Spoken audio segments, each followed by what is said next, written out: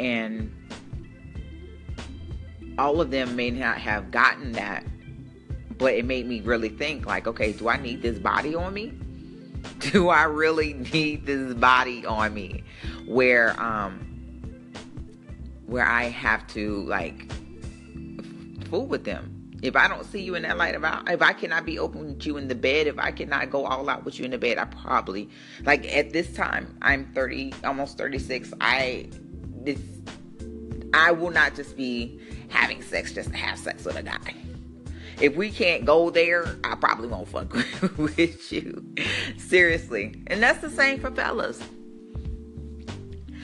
And just because you're a man doesn't mean you have to fuck every woman you know. Just because you're a man, it does not mean you have to stick your dick in everything. Like I said, if you can't see yourself putting your mouth on their stinky, swelly vagina, you don't need to be fucking them either. And with men and women, we rack up bodies, and you all know, and I love to talk about racking up energy from other people. Just because you got a lot of people that you can fuck doesn't mean you have to fuck them all. So really consider that when you go into these situations with different people. You meet a new girl, a new guy, and you're not eating no pussy or sucking no dick. I mean, there's your answer. Like, you shouldn't be even engaging. So think about what I said. Think about what I said in depth. If you think about it, if you meet someone you cannot engage in that with, you don't need to do it in the first place. If you have any comments, questions, or if you want to do a call in about this, let me know and we can go there. I'll be more than happy to do it. So thank you for listening in on Hedonistic Pleasure. I hope I talk to you guys later on tonight if I come up with anything. And I'll see you all later. Goodbye.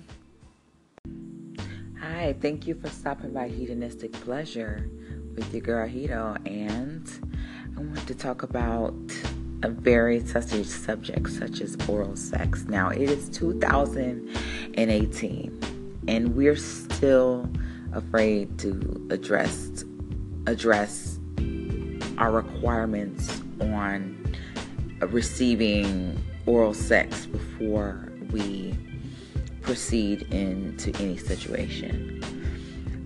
My thoughts on oral sex before sex, especially when it comes to a guy that I'm dealing with, or a new guy, if I don't see myself putting his dick in my mouth before I have sex with him, I probably won't have sex with him. And that goes to say, I may not be messing around with a lot of men at the time, but if I can't see myself,